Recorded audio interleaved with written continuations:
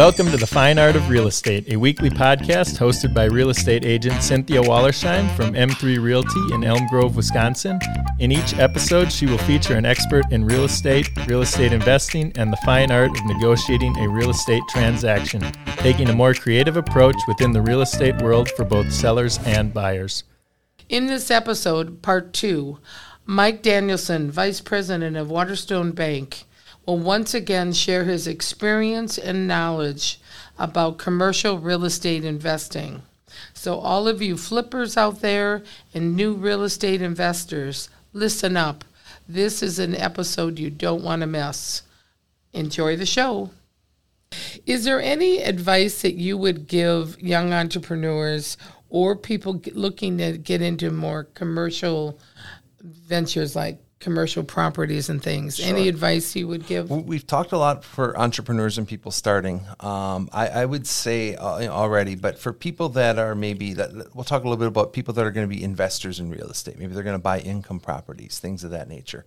I do work with a lot of people, all with varying levels of experience and skill doing that. And we oftentimes can make things work well for them. The big thing you've got to know and have is you have to have a little bit of capital. You know, it's very hard to buy an investment property with little or no money. There's this acronym out there called BRRRR, B-R-R-R. You know, it's buy, rehab, refinance, re-rent, resell, or whatever. BRRRR is a great strategy when you're starting out. But the one thing with BRRRR that oftentimes isn't told is you have to have an exit strategy. And there's nothing wrong with using hard money to help. Hard money has a place, and it's very valuable, and it's very good to have people that do this. Hard money works a little different than a bank. They're taking a lot more risk. There's a lot less documentation. It's just kind of a very abbreviated underwriting. It's very quick turn time. Here's your money. Now, we have a feeling it feels pretty good, or someone vouched for you. It's non-traditional, but they are taking the risk. So therefore, they are entitled to a much bigger return on their money. So a hard money loan might be, you have the loan for 6 months. It has to be paid back with principal and interest in 6 months. Otherwise, 6 months and 1 day, I own it. So, if you're going to go in, it works a lot. A lot of times people that flip homes or, buy and quick rehab and then resell will do that. But you have to have a plan, because if you finance, the hard money lender will give you 100% a lot of times of the cost of the improvements plus the cost of the property. But if you're going to keep it and not sell it, you need to refinance out of that. A bank typically will look at, for the first year, they're going to say the property is worth the lesser of its appraised value or its purchase price plus the cost of the improvements. So in other words, you don't get instant equity. The basis of the property is what you've put into it, the acquisition cost plus the renovations. Oh, okay. So banks will typically lend on that. A lot of times it's, hey, I did this loan. Or sometimes people say, I bought this property with cash and fixed it up. I've decided I'm going to keep it in my portfolio.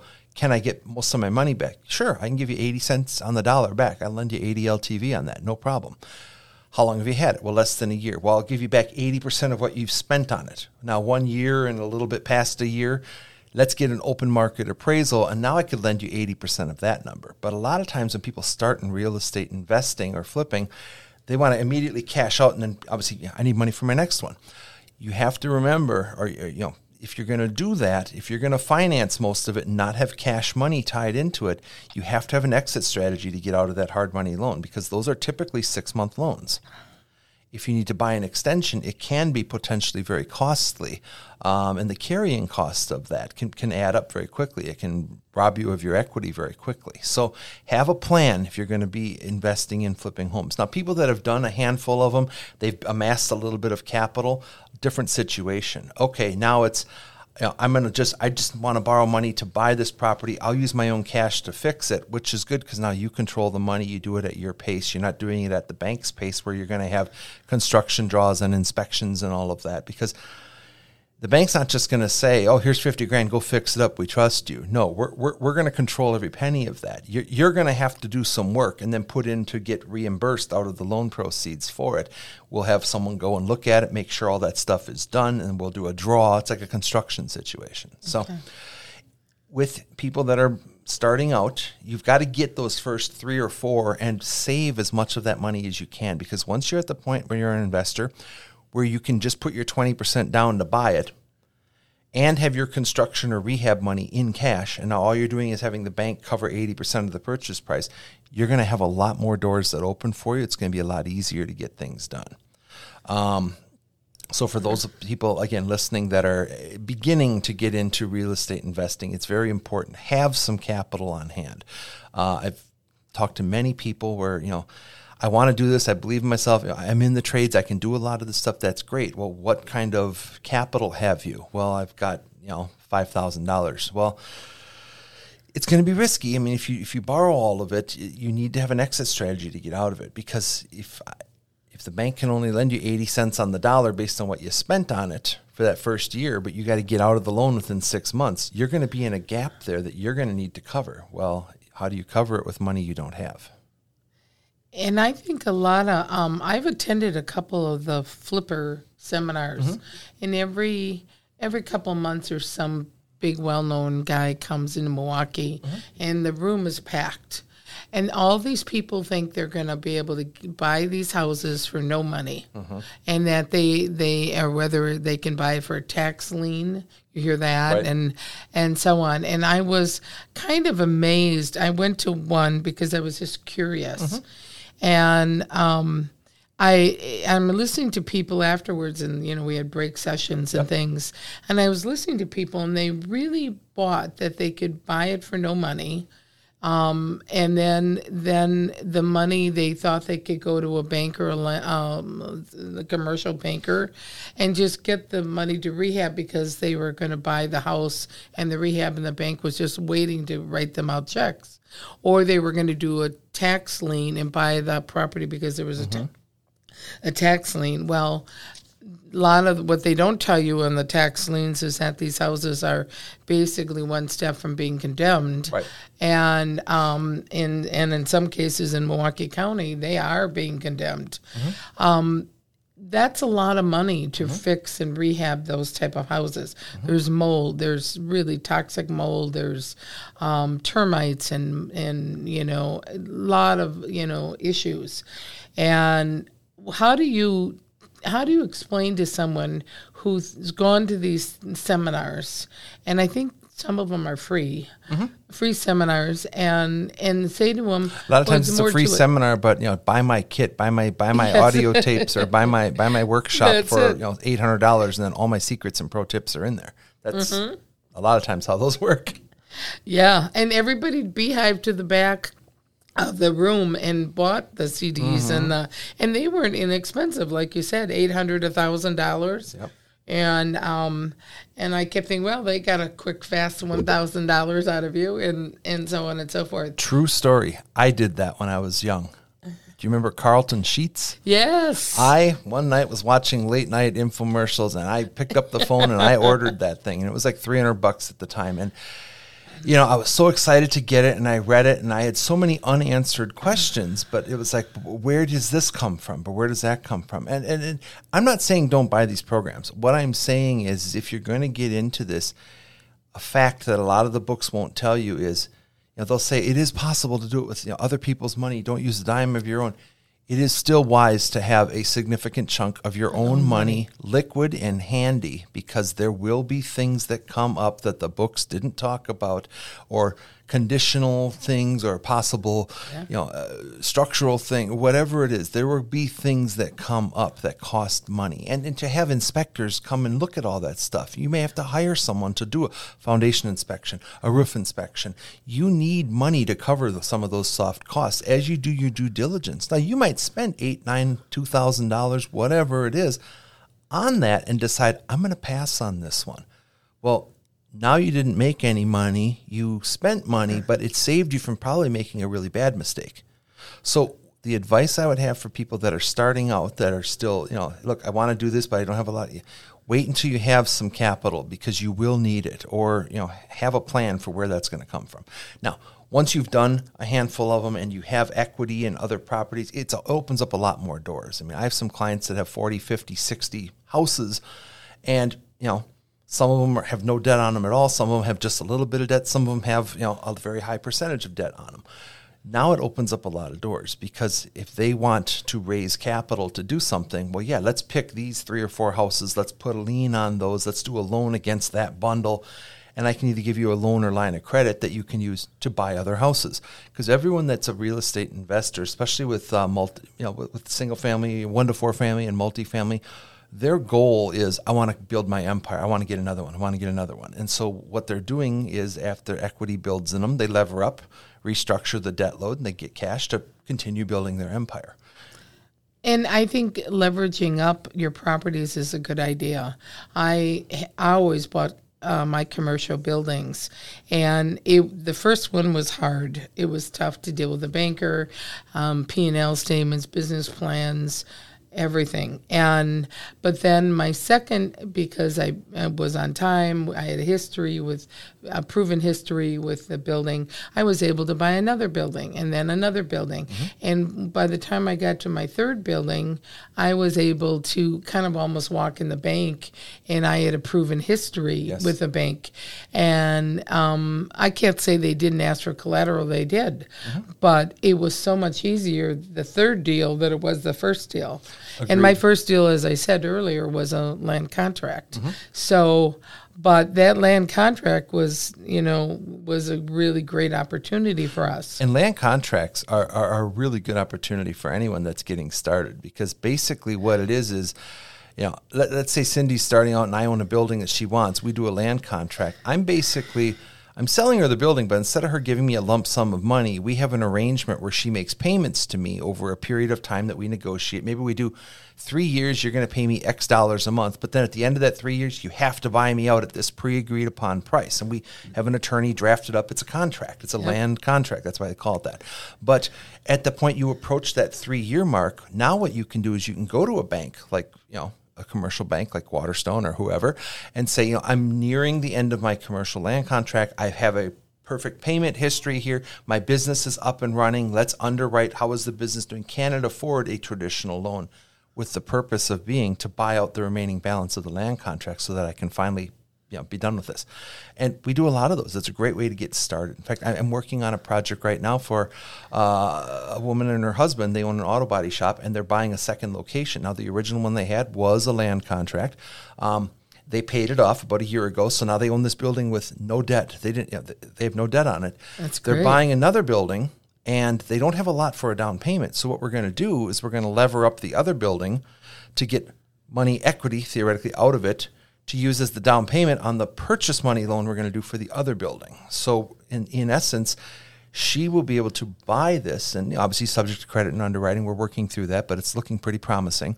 Instead of having to come in with the down payment money, we're just doing another loan, cash out refi, on something she already owns that's paid for. And then between the two properties, she'll only be about 65-70% exposed in the values if you spread it out over both of them. So it's a very low-risk situation to the bank. The business does very well. It makes a nice profit. Plus, one of the husband owns a business and the wife has a regular job, and she makes a good income too. So it looks really good on paper. I think we just have to get through the underwriting, but I think it's a very viable project, and they're happy as can be. I can imagine. Well, it's always a good opportunity, to buy a property or a commercial property and then, pay it off or pay it early or have a history. And then if you suddenly have to expand, which in my case I had to expand, and then we started to leverage our other properties. I was very lucky. The gentleman who owned the property that I bought, he liked me and everything, but he was a little bit of a sexist, should I say, and old German, and he wouldn't sell to me, and he wouldn't even do a land contract with me. And I showed him my money. My accountant had done a very strong P&L statement for him, and he wouldn't sell. And then one day I was telling Jake earlier that I'm kind of a little bit of a pit bull, because I'll keep, I don't hear the word no. I always hear a maybe. Okay. And so I'll keep contacting someone, even if they say no to me. And I kept popping into this building because I wanted this building, and it was really well located. And one day I talked my father into going with me. And sure enough, he liked my dad, who was an old German, and the two of them hit it off. And then he finally agreed to sell the property to me. And we were in the property for 10 years, paid it off actually early because we had a 20-year agreement, because I thought that would be my permanent location. Sure. And we ended up selling to a very large restaurant chain and did very well on that property. So, but I was still able to leverage other properties because of that first land contract one. Yep. And I think a lot of people really poo-poo land contracts, thinking that, it's not a good idea. And after hearing what you said, I'm in total agreement. That's another option for someone who is looking for a creative way to get into real estate. And as long as the seller is willing to do it, again, for it to work, it's got to be a seller that doesn't need the lump sum payment right now. They're willing to take a series of payments over time. And so if you can find that, then it's a very good set of conditions for negotiating a land contract. And often too, land contracts, are interest rates and are a little higher. They can be. And they can be a little higher. It's negotiated between the buyer and the seller, whatever they feel is fair. Right. So you have to know that going in. Yeah, I totally agree. Mike, I know we're getting near our time. Would you once again tell us how to get a hold of you, where you are? Sure. Feel free to give us your email or any kind of contact information you have. Okay. Well, again, I'm Mike Danielson, Vice President of Business Banking over at Waterstone Bank. My email is just my name, Mike Danielson, at wsbonline.com. You can also find me on LinkedIn and Facebook. If you go to www.bankonbigmike.com, it will take you to my LinkedIn page, and you can certainly send me an instant message and go that way as well. The types of projects I do, we do working capital loans for businesses. I work a lot with both business brokers, commercial realtors, also residential realtors that will also work with investors and dabble in commercial properties. I do a lot of work with accountants and attorneys as well. So, all are typically the types of folks that I come into contact with often. But again, the everyday entrepreneur or the person just getting started that wants to invest and maybe learn a little of how it works, I would certainly welcome a phone call, or we can meet for coffee and discuss kind of how things work. Again, we talked a little bit about earlier what banks look at, the various things in order to have what we call the right stuff. There's a combination of your cash flow, your collateral, the character of you as a borrower, your overall credit situation, and just conditions within the marketplace. All things that go into it. We talked also a little bit about banks in general. Remember, those of you that maybe have had a bad experience with the bank, we can only afford to goof up 2 times out of 100. I know. I mean, and maybe it's a little more. Maybe it's 3 times out of 100. But I always tell people we can only afford to goof up 2 times out of 100. So if it's not in the box, we've got to go back and say, is this one of the 2 that we want to use? Because we need 98 more then that are going to be paid as agreed, always on time every month. That's how thin the margins are. So it's important. We have to. It's on us. We're lending you our money. We have to believe in it and make sure we make the right decision on the front end. But I absolutely love what I do. I love meeting new people. I am different from your typical. When people think of a banker, they have a certain thing that pops in their head. But I guess what makes me different is I'm willing to meet with you. I'm willing to meet you at your place of business. I'm willing to meet with just about anyone. Easy to talk to, easy to get to know and understand. And I will tell you the how and the why behind things before I just say, well, this probably, a lot of banks will just, you go, you tell them your dreams, and they look at you and they say, no, that's not going to work. And then that's the end of it. I will explain the how and the why, what goes into what we're thinking. And I'll tell you that on the front end as we talk through it, because that way you have an understanding. Okay, you know what? if I go and do these go do these couple of things, I'm going to be exactly what they need, but I need to fix these couple of things first. And that happens sometimes. Now, sometimes it's, this is perfect. You've got all the right things. Let's get started. So, I mean, that happens too. And I have to do that as well when I'm meeting with clients who want to purchase a house.